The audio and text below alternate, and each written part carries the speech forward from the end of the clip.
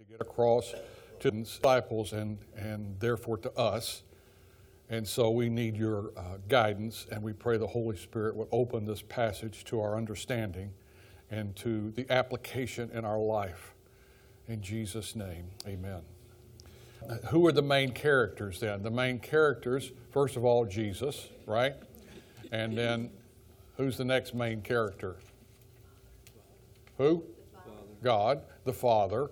The Father is the next main character. He is what's called the gardener or the vine dresser, depending on your version. We're having a few little differences in versions today that all mean basically the same thing, but we'll talk about that.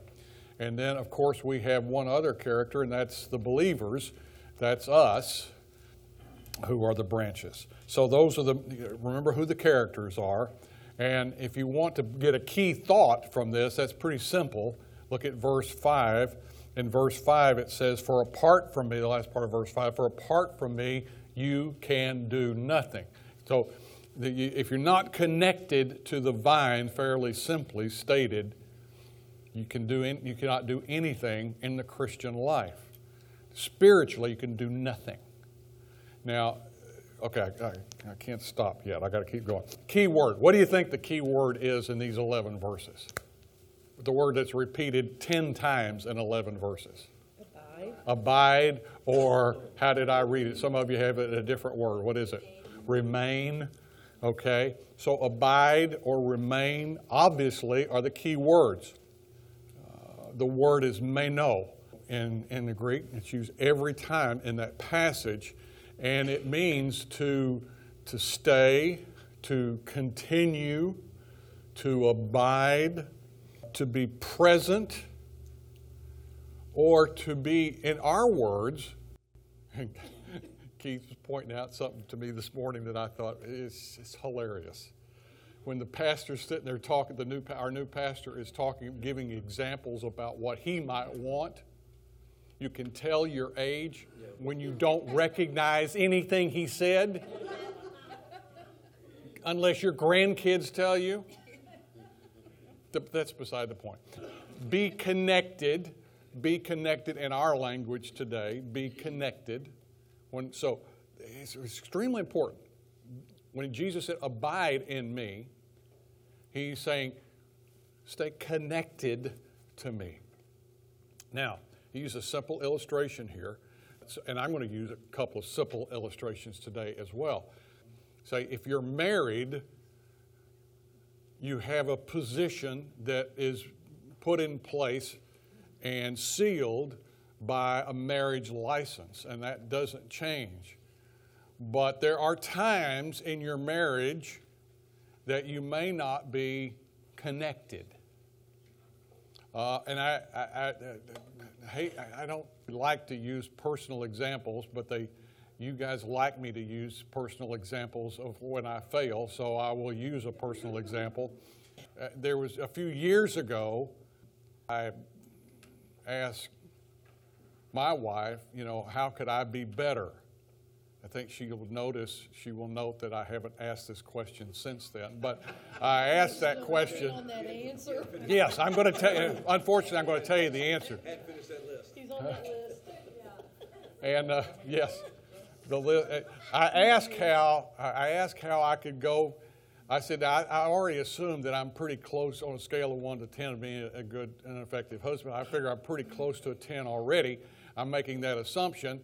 And she did not respond to that, but I made that assumption anyway, as most of the men would do in here today, and because we're really good at kidding ourselves. So I already said I think I'm close to him, but if I wanted to get all the way, let's say I'm an 8 or a 9, and I'm not going to really accept anything less than that. You see, I really, really, really, am going ahead and judging and wanting her just to say, no, everything's fine. So I said, I'm at about an 8 or a 9.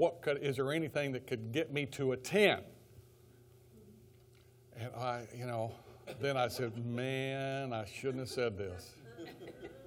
But she was so gracious, and she said, yes, and this part serious. She said, yes, at times I want you to be more present. And I said, okay, at times you want me to give you more presents. No, because that's easy, right? I can do that. I've done. But that's not what she meant, and I understood that, and you understand that. In other words, we could be married for a long time, the exact same time that the Claybos have been married, we found out, married on the same day. And we could be married for this long, extended period of time, but there are times when we cannot be, you would say, we're not connected. Doesn't change our position, but we're not connected. So that's my interpretation of what he's trying to get across. So be present, be connected. Now, I thought it would be okay, so I just went over to my next door neighbor's house yesterday, and they have a beautiful rose bush, so I just cut off a branch off their rose bush. I thought that would be fine. No, I didn't. So all of you are going, oh, you did what? No, I didn't do that. Okay. Right? May's over there going, I can't believe he did that. I'm leaving this class. That guy, he's a thief. No, I didn't do that. We have a rose bush in our yard. And you cut them back every year. As a matter of fact, I'll give you Neil Sperry's tip. You know who Neil Sperry is? Neil Sperry, the gardening guru in Dallas, of course. I like to read his little deal, but I could not stand his radio program because he thought he just really loved himself. But he says that you ought to cut back your rose bushes every year and he said a good way to remember it is February 14th, which is Valentine's Day. Roses get the connection. So you cut them back, and then they grow, and they grow, and they grow, and grow. And you prune them, and it really does help them. Now, you don't cut them to the ground. You know, there's certain places to cut it to. So we're going to cut this rose bush back anyway. So I did ask my wife. I said, is it okay if I cut this off? After I cut it off. I said, it's okay if I cut this off? She said, yes. So I went and cut this off. You know what? You can see the top of it. Just a short time ago, this is a beautiful rose. A beautiful rose. And maybe next year it will be again. But now, what is this good for? What is this good for? Huh? Nothing. It's good for nothing. What's going to happen to it? Why is it going to die and wilt up and be thrown out? It's cut away from the vine. It's cut out of the vine. That's the illustration Jesus is giving. And they're more familiar with it. They're more familiar with it as far as what he was referring to, the vine, than we are. And I'll show you that in a second. Let me give you a brief outline. And that's a good way to remember it. Number one, Jesus is the believer's true source of life and fruitfulness, verse 1a. Okay, good. It's up there. Number two, the Father tends the vineyard. Okay? Remember our three characters. Jesus is the true vine. The Father is the gardener. And believers are the branches. Number three, the abiding in Jesus, being connected to him, produces spiritual fruit and answered prayers. Verse 5 and verse 7. Number four, failure to stay connected to Jesus results in loss, verse 6. That's an important verse. We'll come back and explain that in just a minute. Number 5, obedience to Jesus produces fruit and glorifies the Father, verses 8, 9, and 10. And then he concludes with verse 11, the result in your life, Jesus said, is joy. I gave you, earlier on this week, I sent out a note and said 2 questions that, it's a great passage, we're going to study it, but I have the same questions in my mind every time I read John chapter 15 and study it. Especially early on in my Christian life as I was trying to study and learn the Bible and learn what Jesus was meaning, I really had 2 questions with this passage. And the first question is around verse 6. Does verse 6 mean that believers who are in the vine, who are attached to the vine, can lose their connection and therefore lose their salvation and therefore be burned, as he says here? Is that an illustration of eternal punishment and suffering? Well, most of you know the answer is no. So what does he mean? And we'll talk about that. It's not wrong to have the question. What's wrong is to not find out the answer, because the Bible is replete with all of the assurances of believers' salvation. So we'll get to that in just a moment. Number two, what does it mean in verse 7? And thank you, new pastor, for stealing my thunder because he's already explained this. What does it mean in verse 7 when it says that believers can ask for anything they want and God will give it to them? So if you heard the service this morning, he said exactly what I told him to say before the service. But I told him to wait till the next week, but it didn't work out. All right. Let me give you 4 observations by one of my favorite writers, and that's Chuck Swindoll. It's not in his Bible, but it's in his commentary. I say his Bible. It's the Bible he put together and comments on. It's not his Bible. The 4 observations of this passage, because I think it's important to learn. The passage has meaning for believers only. This is not a passage, very simply, we'll show you in a second, but this is not to believers and unbelievers. Jesus is speaking to his disciples. And this is about abiding, remaining, continuing, being connected to him, not for unbelievers who have not become part of the family yet. Number 2, Jesus uses the metaphor of a vineyard, which is a powerful metaphor. It's used often in the Old Testament of Israel, and I'll give you the verses of Scripture up there that it's used and how it's used. So you can read that sometime. We'll refer to that in just a moment. And number 3, the primary subject is abiding, not bearing fruit. There's a lot about bearing fruit, but the key is to abide. And not bearing, if we abide in him, if we stay connected, fruit will result, not the other way around. Have you ever been in churches or activities where you could tell that all of the activities was trying to be done and the power or the ability or the strength of that person or that organization, but not being done as led by the Spirit of God and being empowered by the Spirit of God? And so that Jesus is talking about here, said, without me you can do nothing spiritually. So, important point. The illustration was familiar to the disciples, and as I said a moment ago, but is unfamiliar to us, because this is, there's not many, anybody here have a vineyard? Before I say that, anybody? No vineyard owners? Good. So it's probably not a real good, and it doesn't qualify that you're familiar with the illustration if you've seen one from a distance and done like we did. We were in France and run out over the street, and when nobody was looking, grabbed a grape from the vineyard and snuck back into our car and drove off. That doesn't make us an expert on vineyards. These people that he's talking to were experts. They knew it because all over the Holy Land, even today. The point is that illustrations, this is so important in studying the Bible. This is one of the principles of biblical interpretation. They teach it in school. They call it hermeneutics.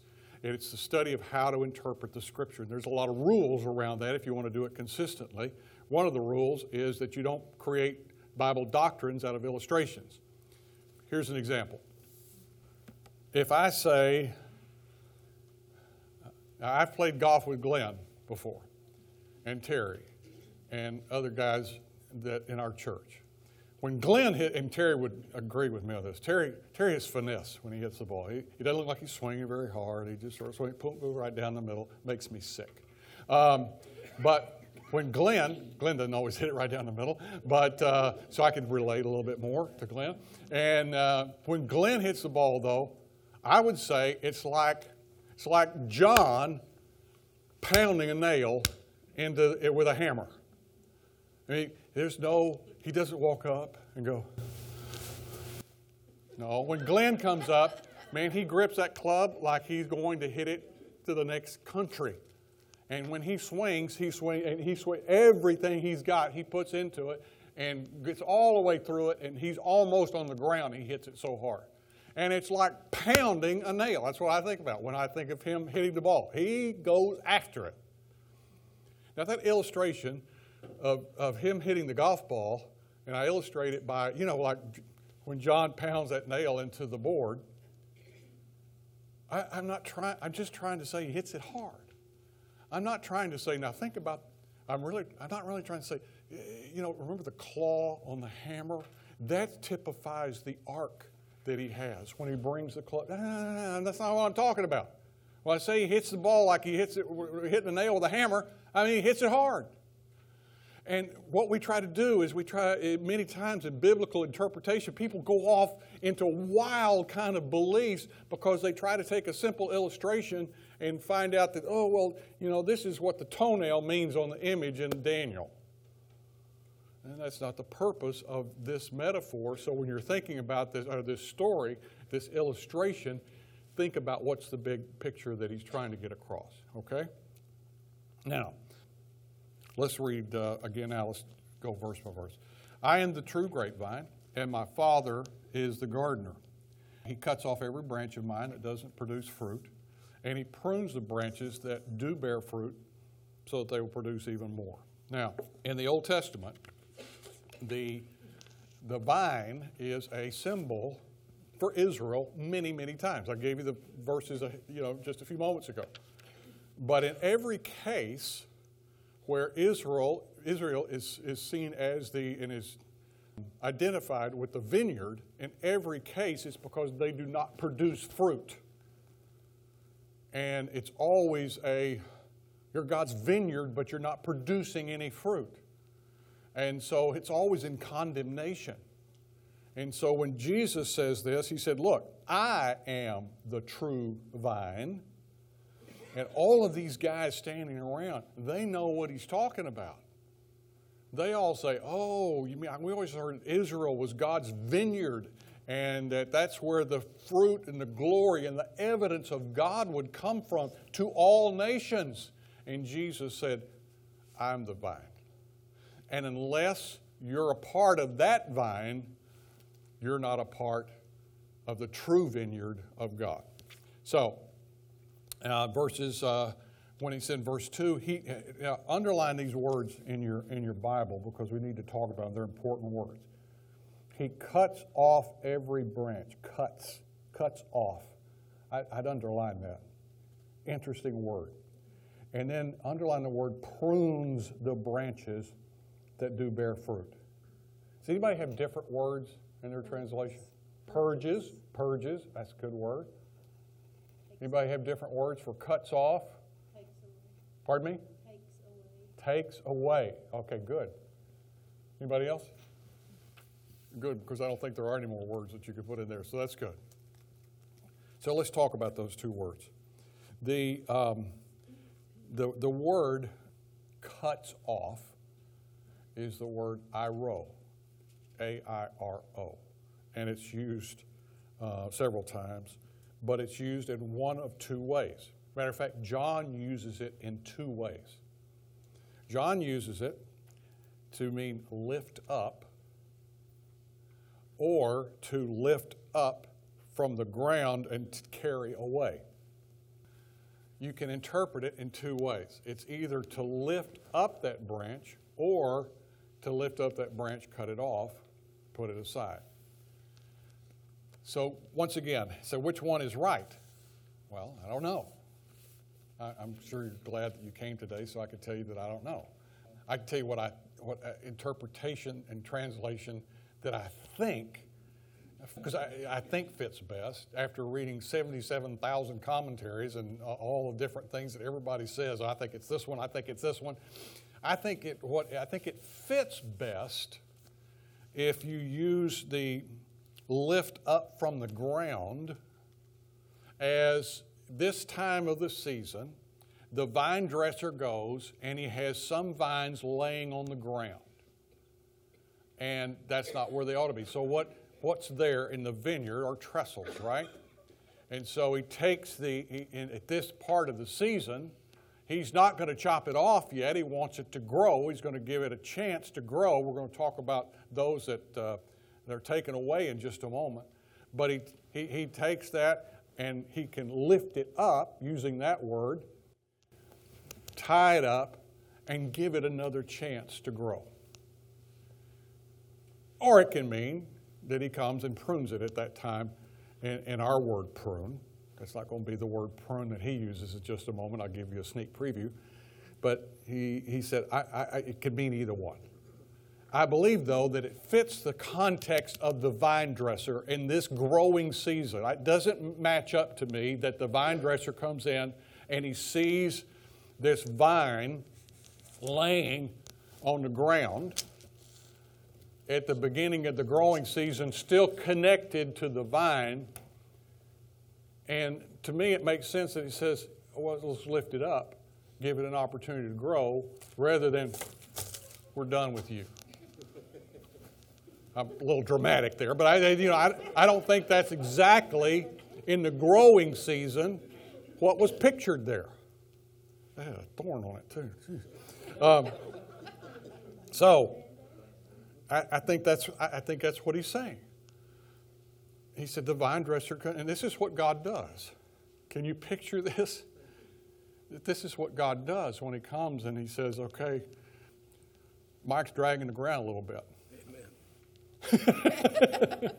She told me to say that. No, Mike's dragging the ground a little bit. I'm going to. You're three. I'm going to lift him up, tie him up, and give him a chance to produce fruit. Amen. I think that's what God does for us. Yes. What about prune? Prune. Now, prune is very clearly, it's the same word. It's the same word in verses 2 and 3. You've already been pruned. Verse 2. And he prunes the branches. It's the word cleans. Cleans. Same word. You've already been cleansed, purified. Same word by the message I've given you. I don't know, and I really don't know why the translators do that. They didn't ask me, which I can understand why, because I wouldn't know what I'm doing. But I know that in this verse, you check the other verses, and I'll tell you another verse that uses the same word that will help you understand it. In John chapter 13, verse 10, remember John 13:10, where Jesus is washing the feet of the disciples. What does Peter say? Anybody remember what Peter says after he washed their feet? Somebody remember? I know you know, you're afraid to say. Jesus washes their feet, and Peter says, Lord, not just my feet, but wash all of me. And what does Jesus say? Jesus says in verse 10, and ye are what? Clean. Clean. So how do you know what that means? And you are clean, though not every one of you. Who is he referring to? Judas. So he said, he uses that's the same word that's used in John chapter 15. So what is he saying? He's saying he cuts off every branch, he lifts up every branch of mine that doesn't produce fruit, and he prunes, he cleans it up. He cleans up the vine. Now, you may have to snip here and snip there a little bit and train that vine to grow, but he cleans it up. And he said, you're already, look at verse 3, you've already been pruned and purified by the message I've given you. You're already clean. He's talking to believers. He's talking to, you're already clean, disciples. I've already purified you by my word. All right? So this is not an illustration about salvation. God has already done his work. They were clean, connected to the vine, and when you're connected to the vine and he's tied you up and he's lifted you up and continued to train you and snipped a little bit here and snipped a little bit there to keep you connected, then what happens? You will produce more fruit. When we clean up that rose bush from this one right here, we clean this rose bush up, we cut it down to 6 inches, 8 inches off the ground, clean it up. What happens? We'll probably have a very beautiful rose bush come next summer. It'll produce more fruit. Now, let's talk about fruit. What fruit is Jesus speaking of? Jesus is speaking of, fruit is commonly used in Scripture as evidence. An apple tree gives off the fruit, and an apple tree doesn't produce green beans. It produces apples. It's an evidence that the fruit is the evidence of what kind of tree it is. So This apple tree produces fruit. The fruit is an apple, so it is evidence that it's connected to an apple tree. Jesus uses that illustration. I was taught when I was a teenager, and we were in the midst of sort of a teenage revival in the church that we were in, I was taught that fruit meant one thing: evangelistic success. And that the only fruit that we really bear is when we win people to Christ. That's our fruit. Well, according to the Bible, there's many more examples of fruit than evangelistic success. So let me give them to you. I don't know if I gave this. Here's some examples. You may want. Did I give this to you, or is it up on there? No, it's not.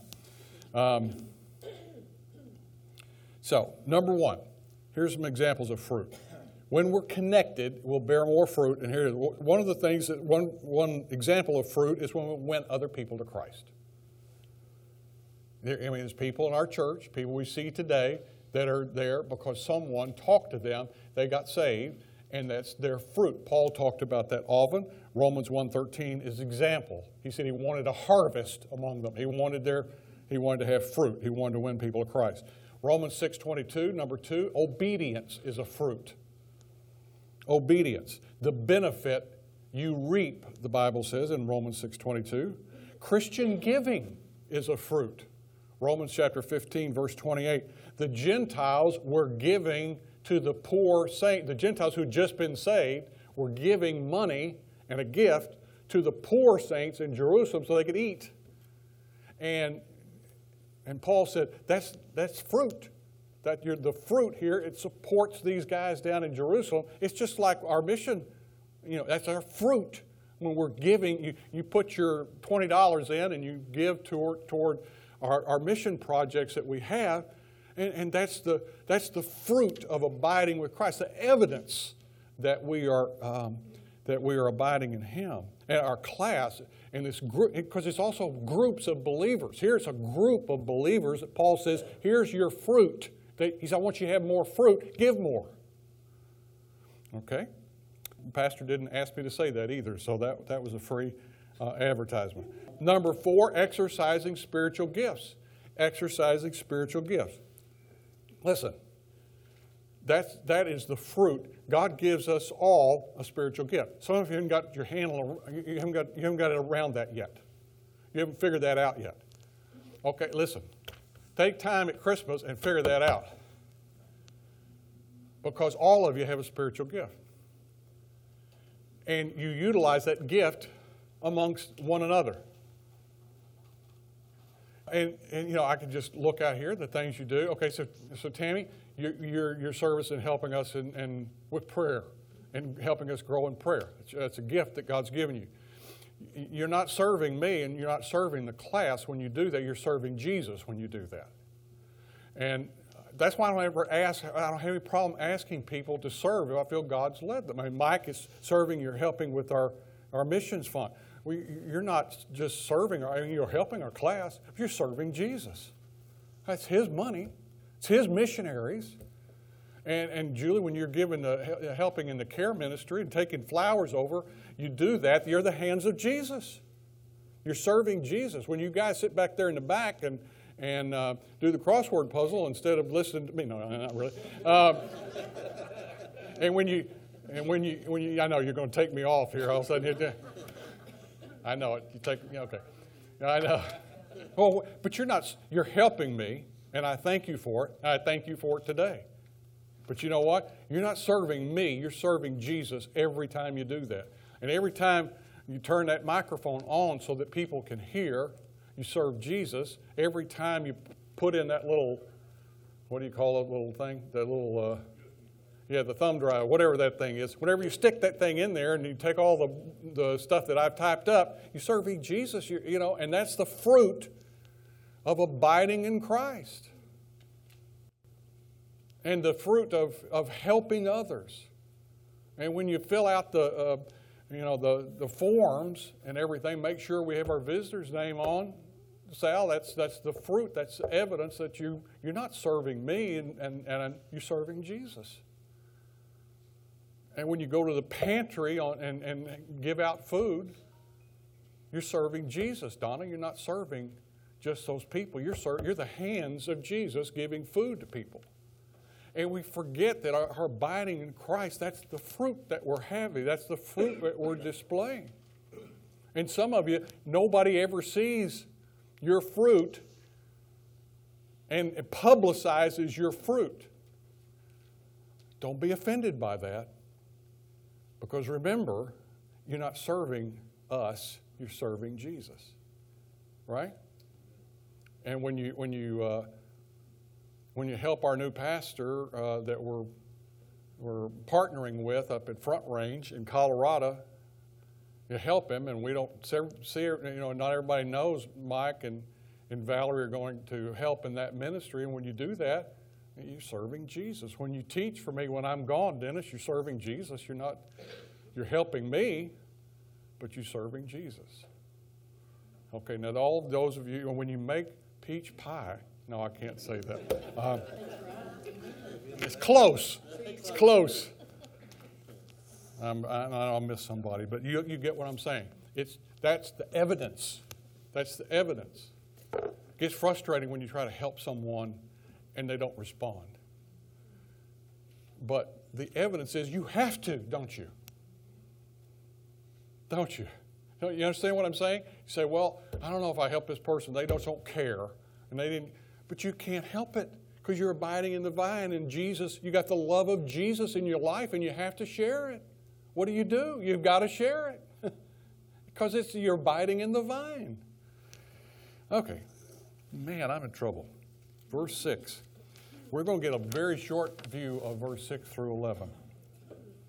Anyone who does not remain in me is thrown away. Now, here we go. This is this is a difficult verse to understand if you don't understand the context and other scripture. Anyone who does not remain in me is thrown away like a useless branch and withers. Such branches are gathered into a pile to be burned. Some people would say this shows that the branches, they can be cut off and burned, and they lost their salvation, and they can be eternal damnation.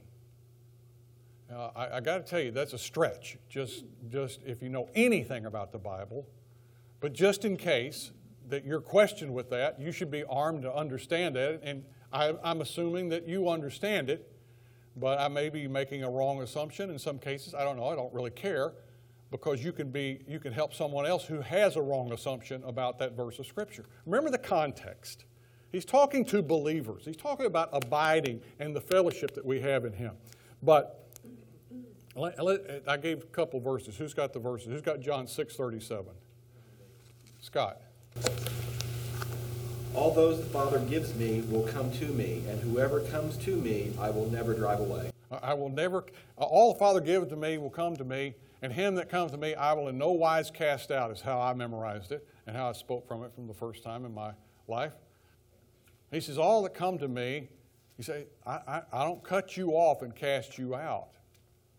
That's not the purpose of this whole illustration. Who's got John chapter 10, verse 27 through 30? All right, Don, read that. My sheep listen to my voice, I know them, and they follow me. I give them eternal life, and they shall never perish. No one will snatch them out of my hand. My Father who has given them to me is greater than all. No one can snatch them out of my Father's hand. I and the Father are one. All right. No one's able to snatch them out of my Father's hand. When a person says, well, I used to be saved, but I'm not saved any longer. That doesn't work. Jesus said that doesn't work. You're either in His hand or you're not in His hand, one of the two. And no man can pluck you from His hand. You didn't do anything to gain it. You don't do anything to lose it.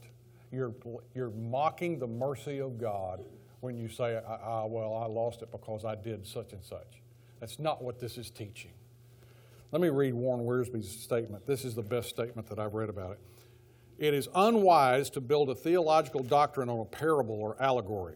Jesus was teaching one main truth, the fruitful life of the believer. Just as an unfruitful branch is useless, so an unfruitful believer is useless. I don't like to be called useless. Well, I didn't call you that. But if you're unfruitful, that's what this whole passage is about. It's a tragic thing, Warren Wiersbe says. It's a tragic thing for a once fruitful believer to backslide and lose his privilege of fellowship and service. Chapter 15, verse 6 describes divine discipline rather than eternal destiny. Divine discipline rather than eternal destiny. The point is clear. Vine dressers toss disconnected branches aside because they're good for nothing. Now, I don't know about you, but I don't want to be good for nothing. It doesn't toss me into eternity without Him, but I can certainly be unfruitful and not be useful. And that's sort of a sad thing. Verse 7, but if you remain in me, and my words remain in you, you may ask for anything you want, and it will be granted. Now, all of you already know what that means, right? Because you all heard the sermon this morning. And he was right. I was going to say the same thing. So and I'm teasing, but when we get to the place that Jesus was at, and when he taught us this prayer, and then when he prayed in the garden, he said, Lord, if it's possible, he's praying to the Father. What does he say? If it's possible, let this cup pass from me. Right? But then what did he follow on quickly and say? Not my will, but thine be done. And when he taught us the Lord's Prayer as we commonly know it, Our Father who art in heaven, hallowed be thy name. Thy kingdom come. What's the next words? Thy will be done on earth as it is in heaven. Thy will be done. If our wanter is changed, and it's the same as God's wanter, then we have whatever we ask. And how does that happen? By abiding in Him, by staying connected. All makes so much sense when you interpret the Bible with the Bible. Verse 10, so what does it mean to abide? When you obey my commandments, you remain in my love, just as I obey my Father's commandments and remain in His love. It's one word. It's obedience. Remaining in the vine is obedience. It's obedience to the Christian disciplines that we have. This will change some things in your life if you think about it, in your Christian disciplines.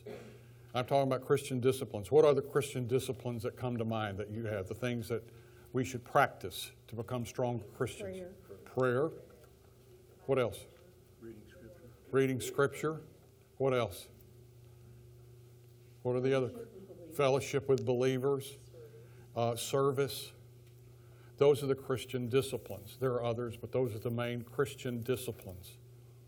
If you start thinking about, and this is what convicted me as I was thinking about it this week, I thought about being connected and producing fruit.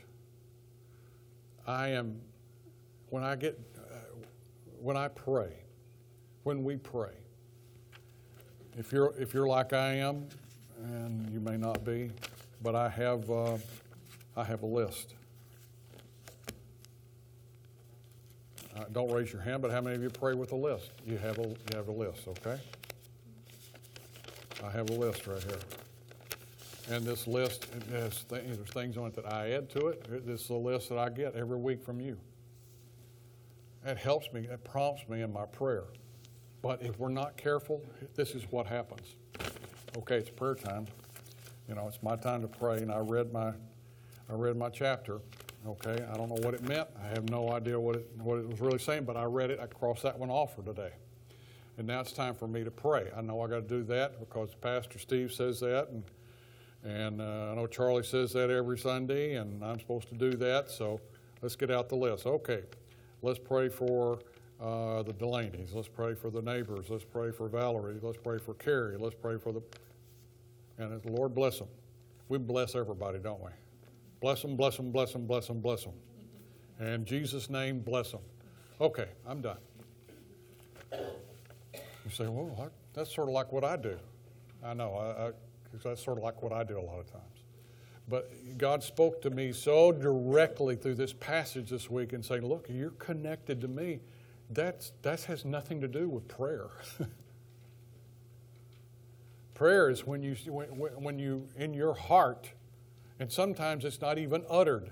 Go to Romans 8 and it'll teach you all about that. You can't even say the right things. You can't even pray the right way, but you enter into this place of great fellowship where you can say, Lord, I want your will to be done in this life. This is the issue. Your friend Lazarus is sick, for example, and this person, I don't even know how to pray. I pray for your will to be done. I pray for them to be healed. I pray for them to be, their finances to be redone. Lord, I can't even imagine what it's like. Lord, I know you hear me. I know you know what's in my heart. And Lord, they will not survive if they do not have this answer to prayer. And we become connected about what prayer is all about. And I can't do it without this. I'll forget somebody that I really should be praying about. That's just my weakness. That's my memory. But that doesn't mean I'm praying. I'm connecting to my Savior in the vine. And I'm reading His Word. And I'm looking and it says this. And I said, wait a second. What does that mean to me, Lord? What does that mean for me today? So, what are the results? Verse 11, I have told you these things so that you will be filled with my joy. Yes, your joy will overflow. What are the results of abiding? 1, prayers are answered. 2, God is glorified. 3, love is stimulated. Read the next few verses after that, you can see that. And joy will overflow. I have never in my life seen something so true as this illustration that Jesus gives. Never. This illustration is so perfect for your Christian life, for my Christian life. I don't think there's an illustration that Jesus gives in the Bible about what will produce joy in my life any clearer than this. The greatest moments of joy in my life are when I know that I am connected to the vine and I am abiding, I am staying, I am remaining, and as my wife suggested for me, be present. I am present. I am present at this moment in fellowship with you. I need your help. I need to understand what I need to be doing. What do I need to be serving? How do I need to be ministering? What do you have me to do today? Abiding in Him. That brings joy. Nothing brings joy like that. Nothing. Let's pray.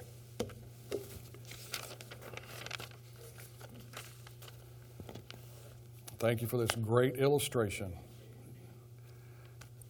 of what we're missing if we start grouping down and don't look for the gentle nudges and pulling and the stringing to the trestle. What we miss and the fruit and the joy we miss by not entering into this type of connected relationship with you in our Christian life. We thank you for the opportunity, though.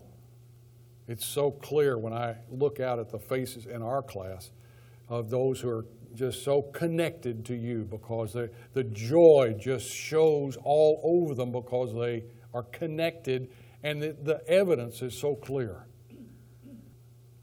We thank you for this good day that you've given us to serve you in Jesus' name. Amen.